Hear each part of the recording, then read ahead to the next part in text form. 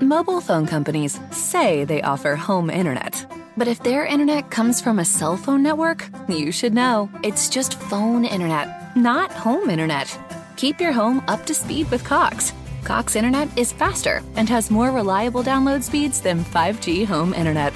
Cox is the real home internet you're looking for. Based on Cox analysis of Ookla speed test intelligence data Q3 2022 and Cox serviceable areas, visit cox.com/internet for details. New York City's game 1 down. The building almost fell down. The people showed up. We took the Bucks apart. Me and my partner Sam is ready to talk hoop. Let's get right into it.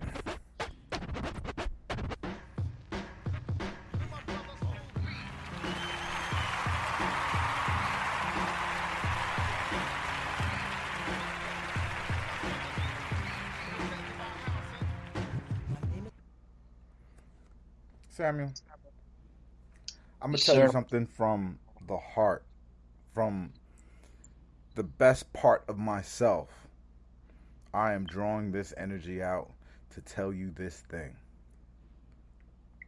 Yesterday, or last night at Barclays Center, was one of the most special nights with my son I've ever had, because he's 8 years old. And every kid has a threshold. Some kids cross it at 5 or 6. Other kids are, really early. My son is into it, but there's so many other things like Fortnite that are easier to love, and even NBA 2K is better than watching a basketball game, right? Sure. But there was something in the air. There was something special about last night that this kid stood the entire game. Just stood. Like, we would have to pull him down. He'd sit for 3 seconds, stand right back up, and jump. Like, he doesn't know how to cheer. He's like most of the Brooklyn Nets fans. We don't necessarily have any customs yet. We don't have that many cheers besides Brooklyn. And but it was magnificent, man. I have to say, how would you describe it? Yeah, I mean, look, I think at every game, I've now been to, I think, 3 games in the last month or so. Went to the last regular season game, went to game 2 of the Celtics series, and then game 1 of the Bucks series, and it's getting better and better as it goes, which is all you can ask for. And there really is something special about the crowd at Barclays. I think it's not just the diversity in people, which I think is great and something you don't see in honestly almost any of the other New York other sports teams. Which for a city that prides itself on its diversity, a lot of times when you go to sporting events, you basically end up seeing one type of person that's there the entire time, and Barclays is just different from that. And the vibe isn't, I think sometimes people use the vibe family friendly to describe a baseball game, let's say. And Barclays, it's not it's not just a family friendly thing. You really do feel like it's building towards something, especially as someone who grew up going to games at the Continental Airlines / Izod Center and then in Newark. There it felt like transplants. But this, I'm seeing all these little kids, which obviously include your son and stuff like that, all wearing the Hardens and the Durants and the shoes and everything, and you feel like you're building something great, which is awesome. No, it's a wonderful memory, and I, I'm having snuck in to MSG playoffs via friends and family, in the sense of them sending me videos of what they do over there. It's clearly an older crowd at MSG. Yep. My kids would not know how to dance to jump around. Not even my 18-year-old. She doesn't know that custom. When that comes on, it's meaningless to her. And even I have to say, Beyonce was looking very beautiful last night. Her and her husband Jay-Z, who is very symbolic of of a lot of what's happening, and not just symbolic, but just hands-on, important to a lot that's happened in Barclays Center. If this was his vision, my hat's off to him, because I could never have imagined what we are at now. But the telling thing about our crowd at Barclays Center was that they cheered louder for Travis Scott.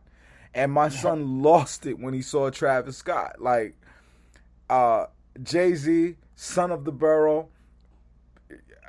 very responsible with the fact that Barclays Center even got built. James Dolan was trying to stop it, and part of the reason why they brought in Jay-Z was to put a human face on the project. And and he didn't get cheered as loud as Travis Scott. So that should tell you everything you need to know about how young our crowd is, Sam. Yeah, no, totally. Let's get a little bit into the basketball.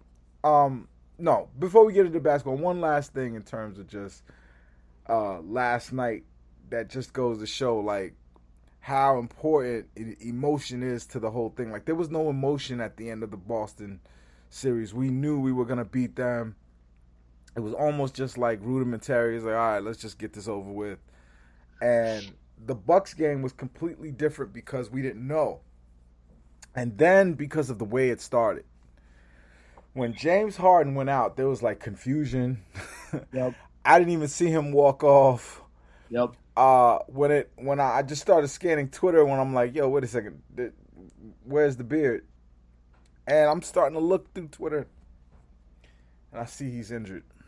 And I think when it hit me, it hit the rest of the building, and everyone was like, "Oh shoot, what are we gonna do?" Totally. So, where were you when you got the news? So, like, I mean, the early timeout, I was like, "This is really weird. Nash never does this. Like, it couldn't have been that something happened that was like so terrible, like playing wise, because it was 43 seconds in, and then, I started hearing people whispering, and they're like, and they said something about Harden, and then I went on Twitter, and finally, like, I forgot who it was. I think it was a fan that said like Harden just went into the locker room, and I was like, okay, here we go. Like, it's starting right now. And honestly, I think in a lot of ways, like to get into the actual basketball aspect of it, I think the first quarter in a lot of ways it surprised me, honestly, in the way that they responded. Because, like, look, I as you know, I like to play the body language doctor. And when Harden went into the locker room, like the Nets bench looked like pretty dejected. Like, I think they all kind of knew what happened. No, I sat on that end, and the weird thing was, like, all of a sudden everyone was all the eyes was following James Harden going back into the locker room, and the way that I started, I didn't even see him. You understand? I was reading the players' faces, like, what's going on? The timeout, and everybody's head was watching. Looking, not even watching him go because he was gone. They were just looking down the hallway of the leading to the locker room, and it was just like, I guess he's not coming back. And it hit them, it hit us. It was very weird. The whole building felt that shit. It was very, very weird. Yeah, I mean, and so once I was looking at them and I was like, oh boy, like that, like. This is a total game that can get away from them quickly, like, especially if they kind of if they kind of mentally check out a little bit or whatever it is. And I thought the fact that it like stayed as close as it did, and they really like salvaged the first quarter and even really the first half, like, right. It was just, I think it's definitely a testament to the team. And I also think, I mean, I know, look, we've said this the entire year, but it's clear that like Kyrie just has a freaking mission, not only about winning for this team, winning for this fan base. I think I think beyond his connections to the team as like from a fan perspective and growing up in the Jason Kidd era, I think he loves actually that he's rooting for a team that's up and coming and newer and has a different vibe to it than like what he experiences with the Knicks. And like, right. I just thought he set the tone every way, shape, and form last night. They're building something new, right? Yep. And when you're building something, and when you're one of the architects of any big project, there's a pride to it. He's not one of the carpenters. He's not one of the guys who's installing the plumbing or a bricklayer. He's one of the architects of this thing. And I know people might laugh at that and might belittle Kyrie, but I think that's the thing that ties this together. That's the glue in this, because everything could be frivolous to someone who has $450 million in his bank account in 3 years. Right. Everything is frivolous to someone who's done he has a championship. He's not going to walk out of the NBA without a championship. They're playing for bigger things. They're playing for immortality. And I remember when that All-Star Game video, the Zapruder film of the NBA, when the two of them were talking to each other and laughing, and like what the two of us would do if we linked up and we just built something completely new. My statue would be on Atlantic. Your statue would be on Flatbush. That's the kind of conversations you could have, and you can see it on the court, man. Like I don't know. Tell me about KD. Like let's talk about him and what he did last night. Amazing game, but it wasn't even a great game though, to be honest, right? No, I mean, look, like I thought. Look, they eventually switched Giannis onto him a little bit in the fourth quarter, but like I thought Tucker played like really solid D and kept with him and made him uncomfortable at times. But like honestly, like it didn't really matter. Like he still got his, but as you said, like KD didn't have like the Kawhi 45-point game in Game 6. He didn't have like the Damian Lillard 55-point game, and this was the type of game where you would have thought you would have needed that. Like the word for the games that both him and Kyrie had, they just had very tidy games. Yep. And the reason why they're so impactful is because of how much energy teams have to exert to stop either one of them. And when they exert that energy, it allows other people to step up. Like Blake Griffin was phenomenal last night, and not for Blake Griffin things, for this new 2.0 version of Blake Griffin. Was it for you? Was it that he was just that good, or was it that they just couldn't guard him with all of the energy they had to take or give up to guard Kyrie and KD? Yeah, I mean, like it's kind of hard. I like the Blake thing. I just don't know. I honestly have a hard time evaluating it because, like, he has some plays, and like, look, you came up with one of my favorite concepts ever, which is like how many jumps does a player have left, and so like he has moments on defense, like where like Giannis will beat him backdoor or whatever, and I'm like, okay, like this could be like the corpse could be getting ready to be built for him, yeah. And then he has other moments where he like looks pretty spry and he's hitting threes and stuff like that. And maybe it's because, like, as you said, like his job at this point is not that hard. Like I saw, someone said this on Twitter, and it is true. Like he dogged it like this last like year and change. And like in part it was because like he was hurt also. He wasn't. I don't agree with that. I want to cut you off on that because here's the thing. What a guy like who's in the stage of Blake Griffin's career, like Blake Griffin is not, he doesn't create the climate in the building. Right. You know what I mean? Like his effect on the game is the way that it is because Joe Harris is on one wing and Kyrie and KD is on the court. So when he's like, I don't think he was sandbagging it at his last stop because they were like, Blake, put us on your back and take us somewhere, and he's not that Blake anymore. Like no, yeah, and to be fair and to piggyback on what you were just saying, like people forget, but like in 2019 he was awesome, and he was like, baby, he was an all-star, like playing at not like peak athleticism performance, but like playing really smart and really effective, and they were really fucking good literally because of him. But it's fractions of a second. Like Blake used to be able to spin off of you and get off the ground so fast that you could not, defend a little push shot or him dunking on you.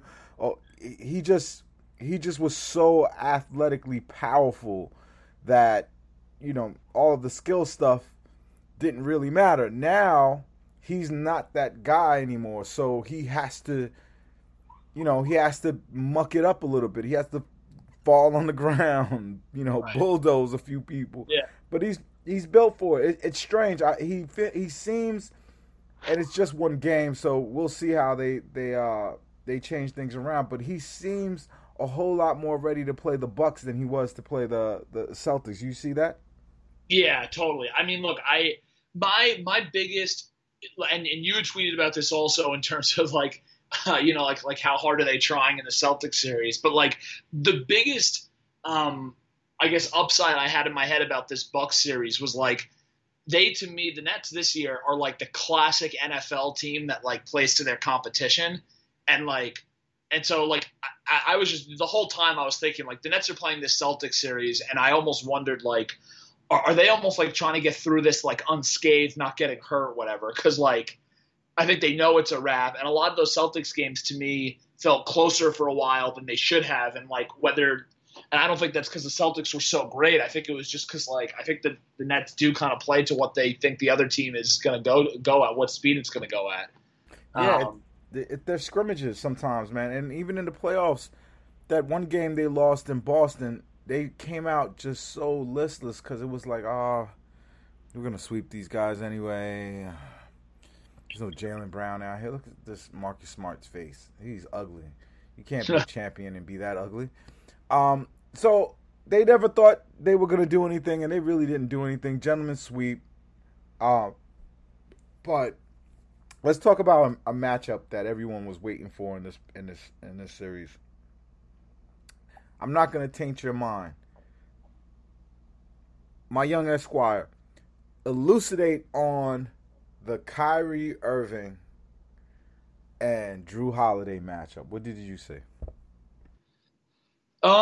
So it's funny. So if you start going the other way with Kyrie on D, I mean, Drew, I mean, let's like being totally real. Like this Bucks team is totally different because of him. And he just like provides a different feel when he's on the court. He's totally in control. He made a couple of shots yesterday that I thought kept the Bucks in the game in like the third and fourth quarter when like it already felt like it was slipping away. Like I think he's just cool as the other side of the pillow. Like he trusts himself, and on D, look, like Kyrie is so good, and like you've said this a million times, and I totally agree. Like he's got like this more skilled, even more hand-eye coordinated version of Kobe, where it's like even if you have good D on him, it like he's going to find his separation. Like he knows how to get a shot off at any angle. He knows how to use the glass better than anybody. He can use his left hand, go spin either way. So like he is going to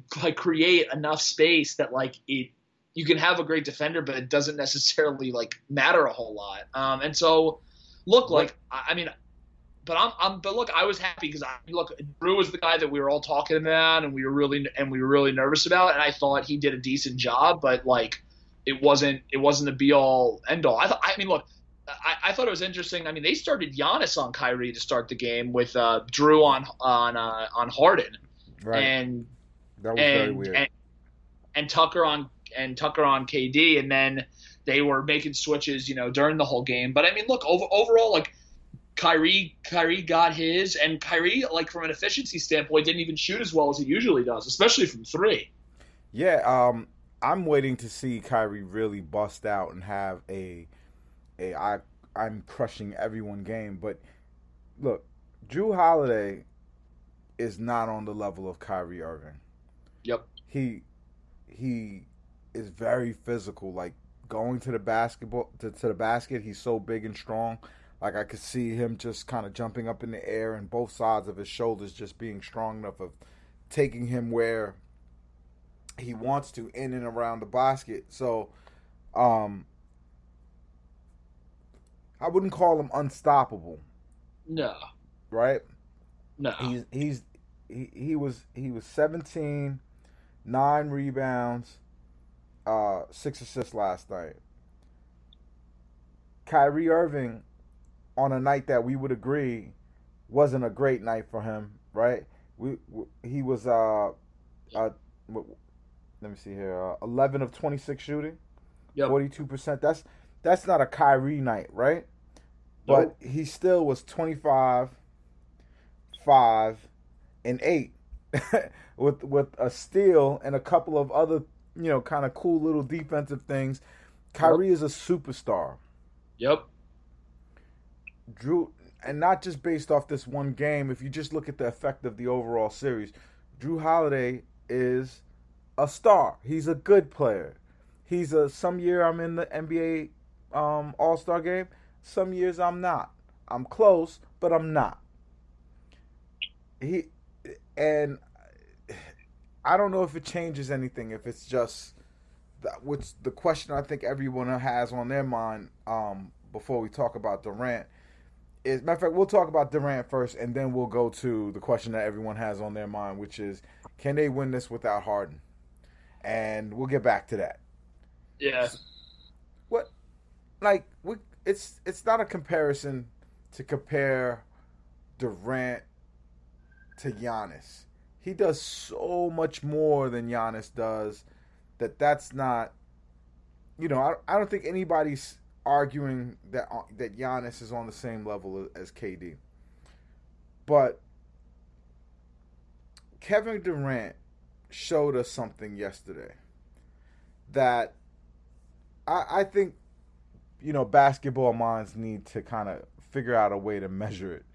When you have Kevin Durant on your team, it so puts other teams in a frenzy to figure out how to stop him that great defenders look terrible. Like Giannis's face walking off the court, he left early. His face was just one of like, how the hell am I gonna solve this dude?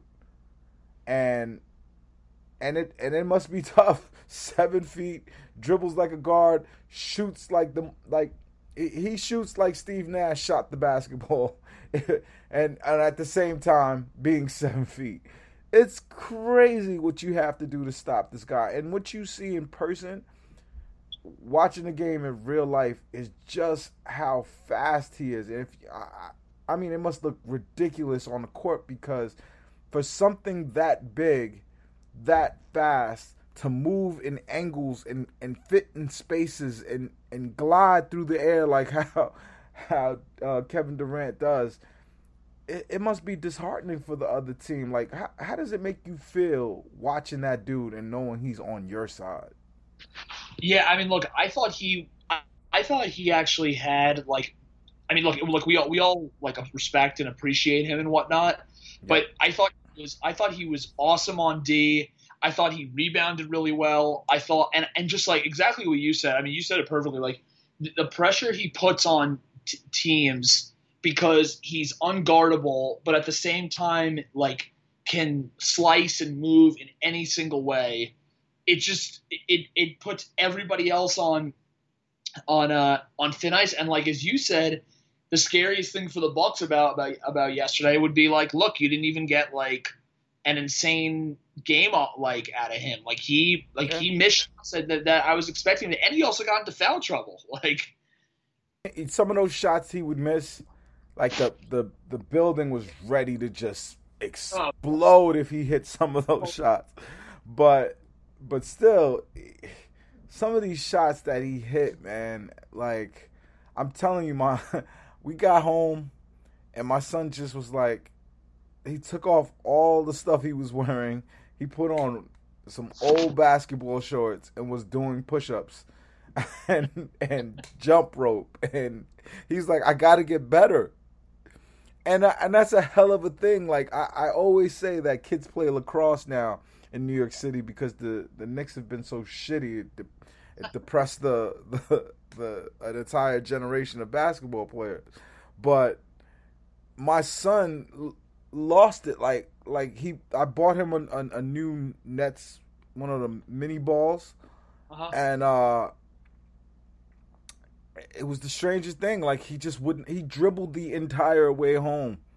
He was like, Dad, like, do you see like how he goes right and then goes left so fast? He's like, is that a crossover? I'm like, yeah, it's a crossover. But it's inspiring, man. Like KD is just a force of nature, man. It's a pleasure to watch. You want to cap your KD thought off?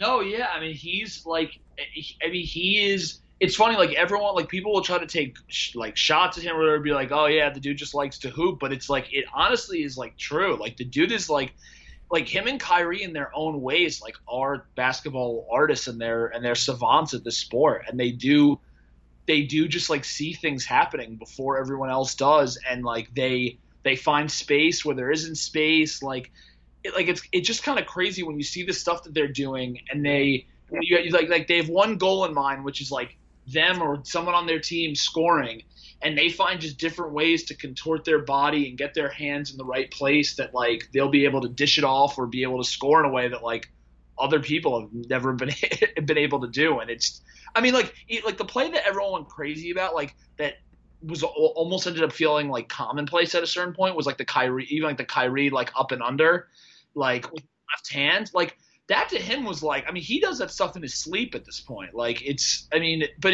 you're like watching it and you're just like, oh, like, what am I seeing here? It's such a superior level of basketball. And one more person I need to shout out, I'm choking, is Mike James. Who is Mike James? Who is Mike James? Who? Mike James. The one and only. You can't control. Mike James. What the hell? Where did that come from, partner? I mean, look, as I've said to you before, like, and I think I said it to Bam when he was on, like, when Mike James is feeling himself, it's pretty scary, to be honest, because why did Mike James get drafted? Like, how did this happen? This dude looks I'm not saying he's better than all of the Knicks point guards, but I wouldn't trade him for any of the Knicks. Did you see how he came off? And I know it all could be lies. I know it could be all a very good playoff defense who focused in and keyed in on stopping and taking away the two superstars. And they tried. It didn't work very well. I mean, it did work, but not well enough. And it just let, the rest of the light-skinned Nets just take off. But what the hell? Is he good, or is he just playing with KD and Kyrie? I mean, both could be true. Look, I don't know, man. He really, like, so I was surprised that he still, like, they put him in before Tyler, which always makes me nervous because I'm like the captain of the Tyler fan club. But it did in a way make sense because they did kind of need that jolt of like extra offense, which like they needed Tyler a ball handler. And the Tyler ends up being more of a game manager, and right. James is just so fast, and he really puts some like life in the ball. It's kind of like the difference between like James to me is a little bit like the relief pitcher that comes in that's a little wild but like throws gas, as opposed to like like the guy who just gets like ground ball outs or whatever. And like I mean, look, James comes in and like he like the defense has to be honest on him because like he's really fucking quick and he's really shifty and he's not like an easy guard. Like he's not just like Tyler who kind of picks his spots and shoots his lefty threes whenever he's got it. No, I wouldn't have appreciated it as much watching it on TV because television has a way of making some very remarkable basketball players look very mediocre. His change of direction and the way he squares up and shoots, like I don't know if that's coming from playing in Europe. Again, he's not that old. If you can, while I'm talking, look up how old he is because I'm interested to know that. And I'm thinking he's 25. I might be wrong. So he's an interesting case because he didn't have to leave the NBA. So like he's 30, but Okay, he okay. what you So call it? he's like He a like went to Europe because he just wanted to make money and like and play more. Like he could have right. stayed in the NBA and like done his thing, but like he was like, no, like I'm gonna like be like a star in Europe and because I remember when he was on the Suns, I always thought he was really good. Like I was like, this guy can play. I have never seen him play good. So even I mean, I've seen him play good for us, but not that good. He looked like he looked like Utah Darren Williams out there for a little bit. I mean, he only had 12 points. Let me not over exaggerate. He had I see it's the light skinnedness. Like I think that's what's doing it. Yeah, Mike James, 7 rebounds. 12 points, and he played a lot more than I thought too. So maybe I'm a little bit over exaggerating on the Mike James, but he looked really good, and he hit some big shots, big like killing, like soul crushing shots for the Bucks. I like him regardless. Props to Mike James, great game guy, big guy. Oh, and last player we're doing today. I'm sorry I'm not going to talk about Joe Harris today. I'm not going to talk about Landry Shamet today. I'm not going to talk about any of those people, but we have to talk about Nicholas Claxton's defense. Yep. He was big time, especially in that Celtics series. He had some games where you're like, like is this guy like almost too raw? And then today last night he was big time, man. He really was like a jolt. Yo, did you see the steal he had on Giannis? Yeah. He took Giannis's cookies. Like, Giannis was surprised and had to look like, who is this dude? Because it wasn't like it was a little guard who reached in and poked the ball out and got on a break. This kid is 6'11". He is, when you see, it's comical in real life to see him and Giannis stand next to each other. Yeah. They look like the before and after photo. This is me. Oh. This is me before I went to jail. This is me after I came home. That dude, man, Giannis is a unit, and there's a lot of lifting of weights in Nick Claxton's future, but that dude balled out. Talk to me about him, and we could just get to the games coming up. But yeah, I need you to say something nice about say something nice about my guy Nicholas Claxton. I mean, look, I totally got to admit there were games in that Celtics series where I was like, he just looks like the jitters, whatever, and then like he just had a couple of plays yesterday where you're like, dude, like this is a guy who sees the game from a defensive lens, at least at this point. Yeah. He'll obviously become better on offense, but like his offensive game like is so nowhere. And I got to watch the coaching staff on the sideline just trying to coach him, trying to tell him, like, you know, go directly to the point, get up above the rim. You know, he just gets caught in like no man's land with the ball, and he doesn't have a good enough layup package. I think when he was at Georgia, they must have just let him shoot a lot, because his layup package should be a whole lot better for a close to 7-footer. I'd have him do Mikan drills the entire summer and lift weights and eat ribeyes. The kid is great. The kid is fabulous. But I'm gonna move us along, and so we can close out and let the people enjoy the rest of their drives home or ways to work. Hope everybody's rocking with us. Whether it be this evening when we drop this thing or on Monday morning. We purposely wanted to be a part of that because we know that the local sports radio is going to be garbage, and we'll talk more about that later. Dude. Sure. So game 2.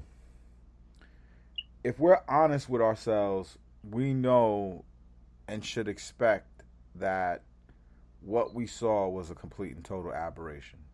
It was a good team that's rusty.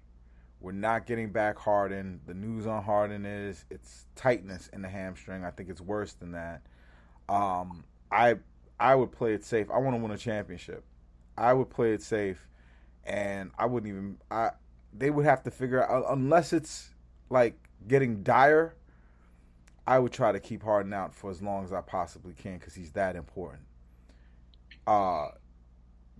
Give me your take on what's going to be different in Game 2.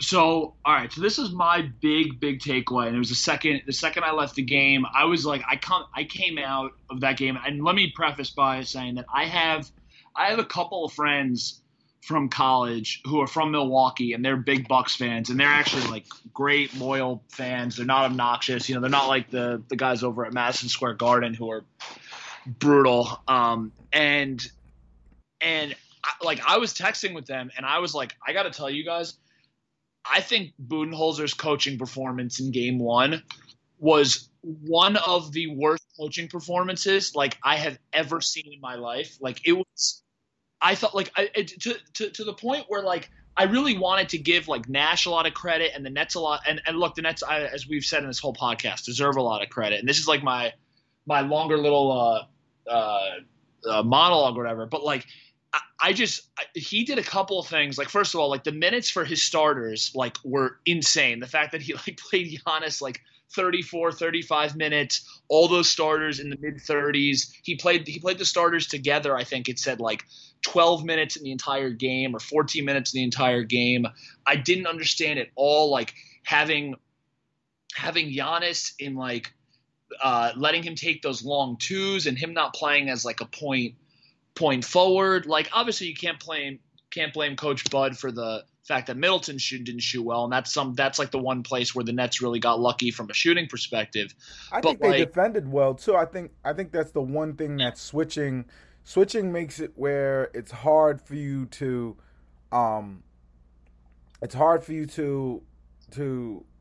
get your feet set on the perimeter. Right. So but no, I think that's totally true. But so my big takeaway, and it's not really a prediction because as you kind of already said, it's so hard to make a prediction off of a Game 1, especially when you have a humongous event that happens in the first 40 seconds, like the Harden injury.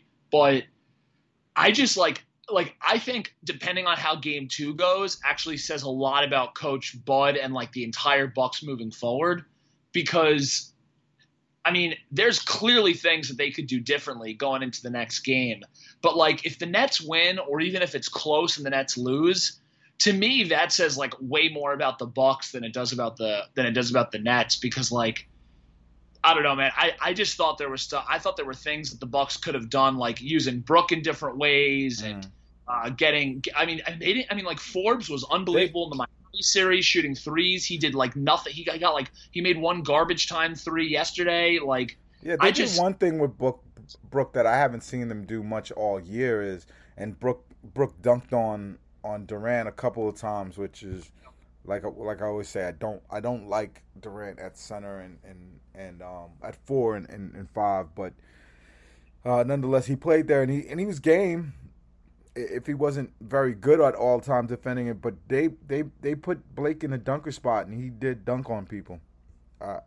Did you notice that?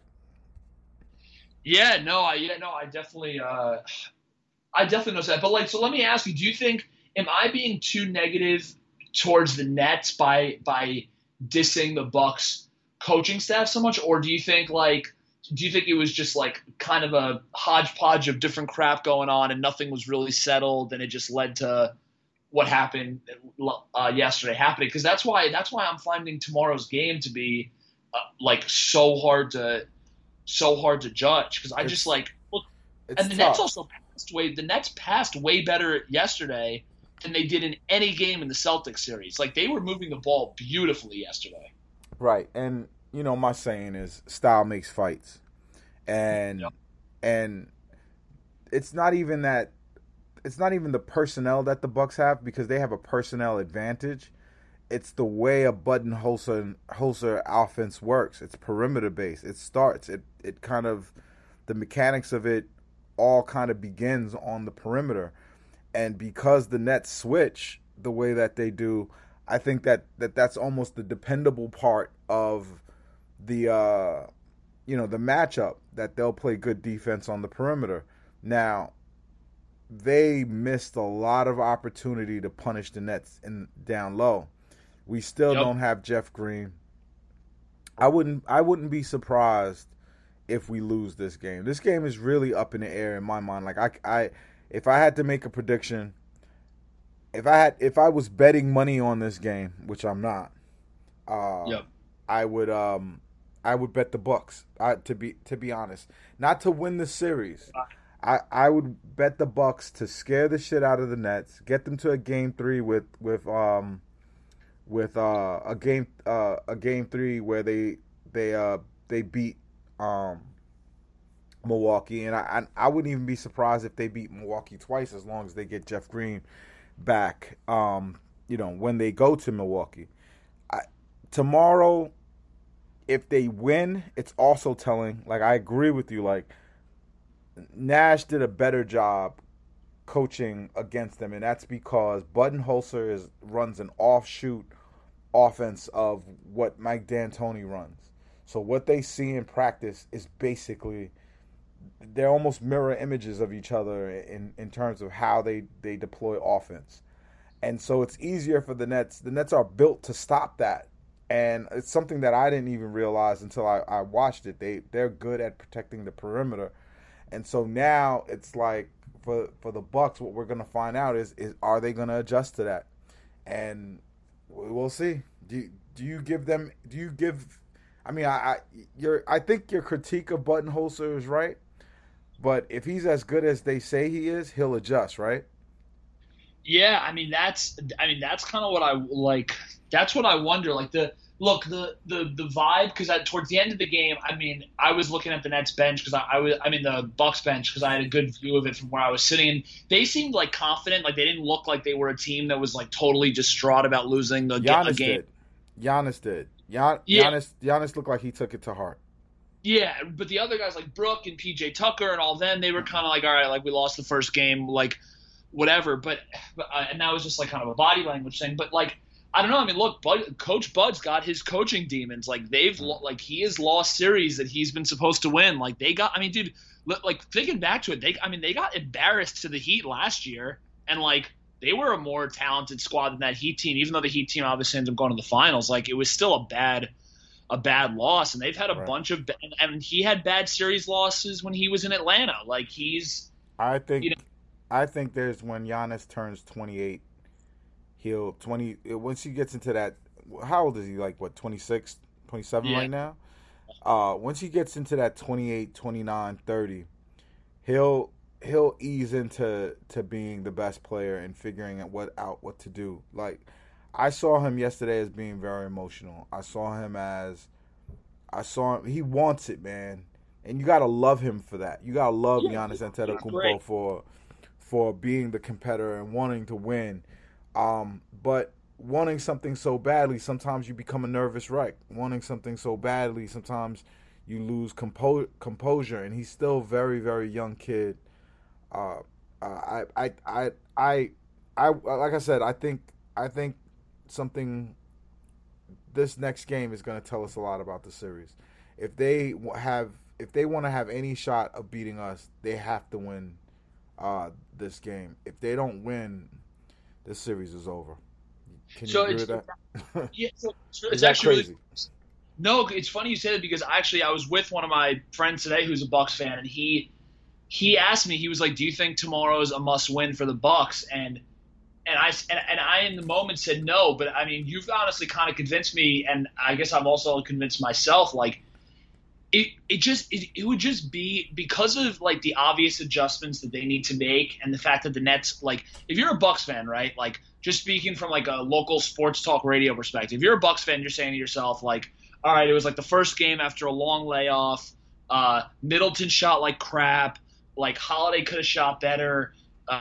They got great games out of Mike James and Blake Griffin. Like, that shit's not going to happen again. Like the Harden, we prepared for Harden to play, he didn't play, whatever. Like there's a lot of different things you could say. Mm-hmm. If they lose tomorrow, and I know that they could then say like, well, all right, well now we go back home, whatever. But it's kind of like, I mean, like, dude, like, I mean, now like the Nets are without like arguably the most important player on the team. Like, it's you know, like you got like, and as we saw with the Dallas and Clippers series, like. It's not like home court. It's not like home court's the most important thing in the world anyway. Like, no. I think the Nets have a very strong advantage. You could tell by the games. Like they weren't into those regular season games. I thought the Bucks gave the most effort in those games anyway. Now they're locked in. This was the one for them to steal. To be honest with you, this was the one for them to steal. The next one, they still have a good shot at stealing it because James Harden isn't there, because Jeff Green isn't there. They could catch us, kind of flat-footed. But I honestly, if I was betting it, I would bet on them. But if they lose tomorrow, that's it. There's no shot for them. And usually a playoff doesn't start until somebody loses at home. Really, Game 3 is the one that should probably say, hey, you guys have no shot. You're not coming back. But just kind of reading the tea leaves and where these guys are mentally, we don't need huge games from Blake Griffin and everyone else. I promise you, Kyrie and Durant are going to give you 30 each tomorrow. So they're going to have to overcome that. We'll see if they can. Did you watch any of the games today? Like, how, you got an opinion on how you feel about any of these other teams? So the only thing I was going to say to you is I was going to say, knowing you the way I know you, especially about the Nets, if the Nets win tomorrow, I already know you're going to be looking at flights from LaGuardia to Atlanta for the Eastern Conference Finals. You got that right. because I know that you probably as well as I did. I was following it. I didn't watch that much of I watched more of the Clippers game today, but I mean watching the Sixers lose is always fun. I mean, obviously I don't want Embiid to be hurt, and like he still played well even with the torn meniscus, right, which is crazy. But watching the Sixers lose is always awesome, and I love seeing Doc get out coached because that makes me happy. I want to beat these old teams, these old NBA teams. And you know what? There's a part of me that's unhappy that we might be meeting the Clippers at the end, because a Nets Clippers, you want to beat some of these teams that have a few championships, that have that legacy. I'm so mad that we're not gonna slap, the Lakers silly in the finals. But Utah, which one of these teams, just for prosperity, would you like to beat in the finals? Utah, the Clippers, Denver. Who am I missing? You said the Suns? The Suns. Like, that's gonna suck. We're not building a classically, like we beat the Celtics. That's a great optic, right? Yeah, right. The Bucks is an original team, hey, the Bucks, right? They won a championship with Kareem Abdul-Jabbar. Yep. That worked for me. They're a great team. If we get the Sixers next round, even though I'm rooting for Atlanta, but if we get the Sixers next round, okay, 3, one of the original NBA teams, we basically kill those ghosts. But if at the end it's the Clippers, I don't want to buy that DVD. I want to buy the DVD of the Nets beating, I don't know, Utah. Okay, I'll take Utah. Here's my thing. The Clippers, to me, from a finals perspective, when I'm like watching the finals and I don't have a real rooting interest in it, right, then I care about legacy. And to me, the Clippers thing would be cool because I like the Kawhi versus KD argument. Those are good,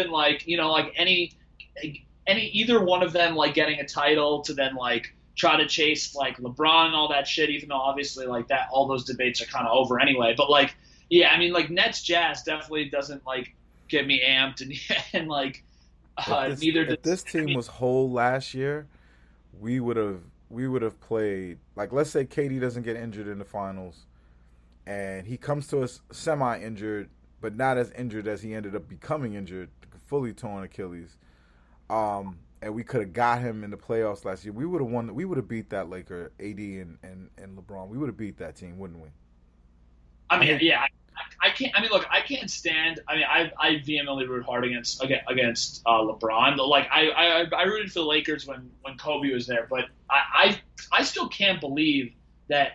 I mean, the Lakers went 6 against the Heat last year, and the Heat were not only like not a great finals team relative to other Eastern Conference teams, but like Bam had one shoulder and Dragic couldn't play. Like, to go 6 against that was pathetic. How dare he say that was the hardest? That was the hardest finals to win. Stuff I can't put nonsense. The whole narrative setting shit I don't do. Put your cleavage away, LeBron. He came out with excuses and try to, like, deflect our attention by showing gold chains resting in his man cleavage. Fuck that, LeBron. You got your ass whooped and you're old now. It's over. You're not catching Kobe. You're not catching LeBron. I mean, you're not catching Michael Jordan in championships. Lay it down. And I feel bad for you, AD. You should have found a way to get to the Nets. That's together. Yeah. I mean. So, dude, did you see anything that scared you from any of these teams? Like, I'm telling you, Milwaukee is the team that scares me the most. Oh yeah, I've been tweeting it. I know you have as well. I think the winner of this series, because look, if the Nets lose this series, like we're gonna have to give our props to the Bucks to the point where, like, I'm gonna absolutely think the Bucks are winning the title. So I keep saying, like, I think the winner of the series is winning the title. Like, I think that's it. Like, I mean, unless, like, God forbid, like Giannis gets hurt or the Nets win this series, but then have another major injury or something like that. Like, I honestly think these are the 2 best teams in the league right now. I agree. The Sixers showed me something coming all the way back. It showed me that Atlanta doesn't really have that series under control. They played amazing, and they still ended up. And the Sixers played bad, and they still ended up in a close game. Relatively speaking. Yeah. I think the Sixers still beat Atlanta. What do you think? Yeah, I mean, I think so. They also, I mean, Doc did a really dumb thing where he had Danny Green playing on Trey for like the first half, even though you got like Tybalt and Simmons there. Like, I just didn't. That's like what was he thinking? It's the old thing. It's like the old vet. Yeah, I need the crafty vet out there with my young guys. It's stupid. Yeah, I do not get that at all. It's he has championship pedigree thing. Yeah, I mean, look, Doc has had enough bad losses that Doc's getting close to erasing his 2008 title with the amount of bad losses he has. Yeah, he's had some bad playoff losses, and I also don't like the way they're using Embiid. I don't want Embiid to be hurt before we beat them. He could get hurt during the series in the last game, and he could go home hurt. But I want to send him home. I want to send Joel Embiid home, not because he's a bad guy. He's a lovable guy. I just want to increase the desperation of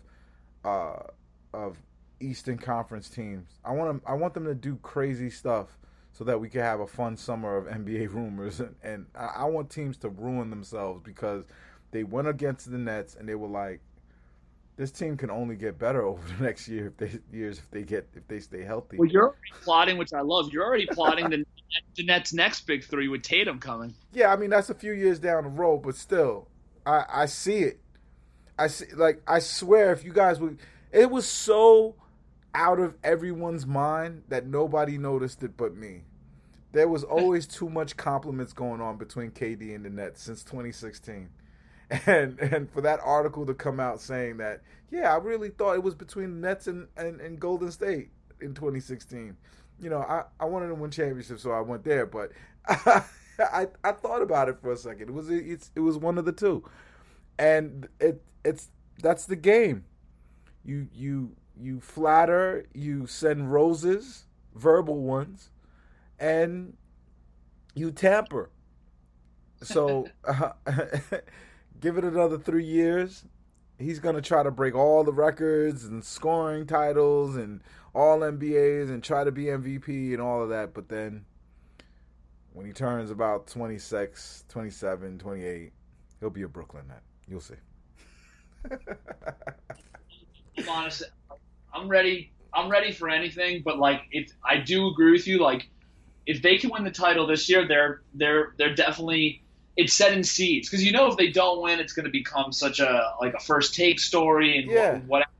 But like if they can win this year, it will send like shockwaves. I do agree with you on that.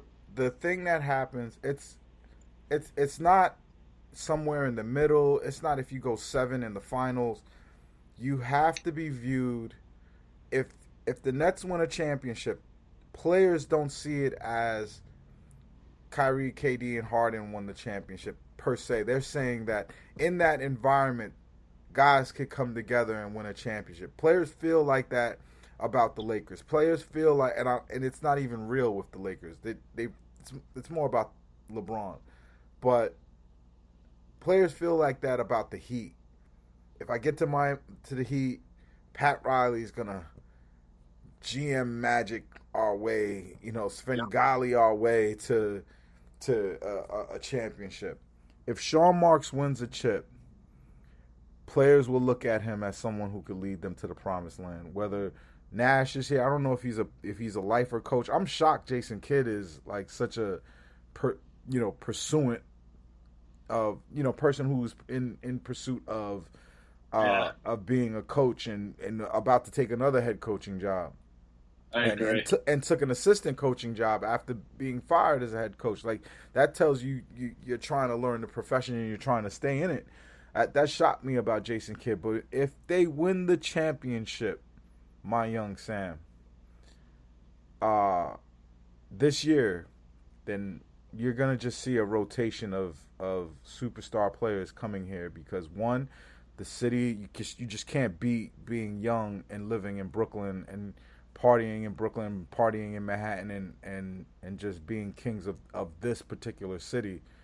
You can't beat that.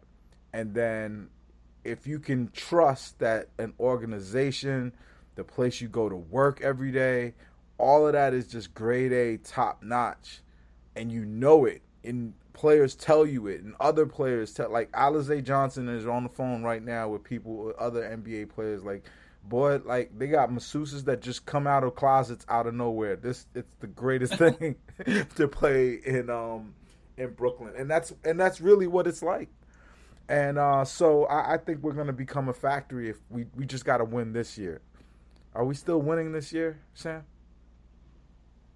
I still feel okay. I thought getting that game 1 win meant a lot. It meant everything. It meant everything. Minutes till tomorrow, because I think as we and you've like, if they lose tomorrow, then it's like, all right, we're basically now we're playing a best of 5. You got to win 3. Like when is Harden coming back? When's Jeff Green coming back? Like what's the deal? But you win tomorrow, you're getting a lot of breathing room. Like absolutely. They win tomorrow, it's over. That's why I kind of don't think they're gonna win tomorrow. But even if they lose tomorrow, I'm not worried. We have a lot of firepower to come back. The fact that we won without Harden and without Jeff Green, who's super valuable to us. Something special's happening with us, man. That I felt magic at in the building the other night. You didn't feel the magic, Sam? No, I honestly, I'm trying. There was one moment, I forgot what it was. It might have been. I'm trying to remember if it was the Claxton block or it was it may have been one. Oh, do you know what actually? The Shamet dunk actually got me really amped because I was happy for him also. I was so thrilled for Shamet. Yeah, because he also shot poorly at the beginning, and it was clear that Nash went away from him a little bit because Shamet's just like, I mean, me and you have been saying this forever. Like when he's feeling himself, the whole team is happy for him, but when he's down on himself, he's like the guy in your friend group that is just like, oh man, like Landry's really. It's like, oh, like Landry can't get a date for like prom. Like this sucks. And now he wants to hang out with us, drag us. Yeah. It's like such a downer. Like this blows, but like so he got the dunk, and then him and Kyrie chest bumped, and I was like, holy shit. I was like, Landry just got a date. Like we're good. Yeah, he got a girl to DM him. It's exactly. Yo, my man, I'm gonna call it a night. Yeah, let's do it. We're gonna win this fucking championship, and even if we don't do very well, but if we win this next joint, it's over. For my man at Samuel LaChow, I'm at Eve Darbouze. We are the front office, and we out here.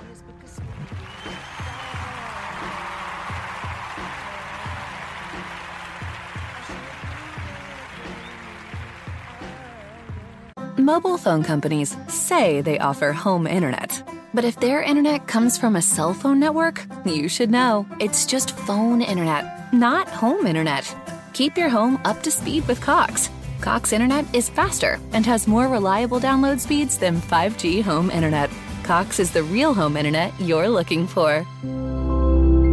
Based on Cox analysis of Ookla speed test intelligence data Q3 2022 and Cox serviceable areas, visit cox.com/internet for details.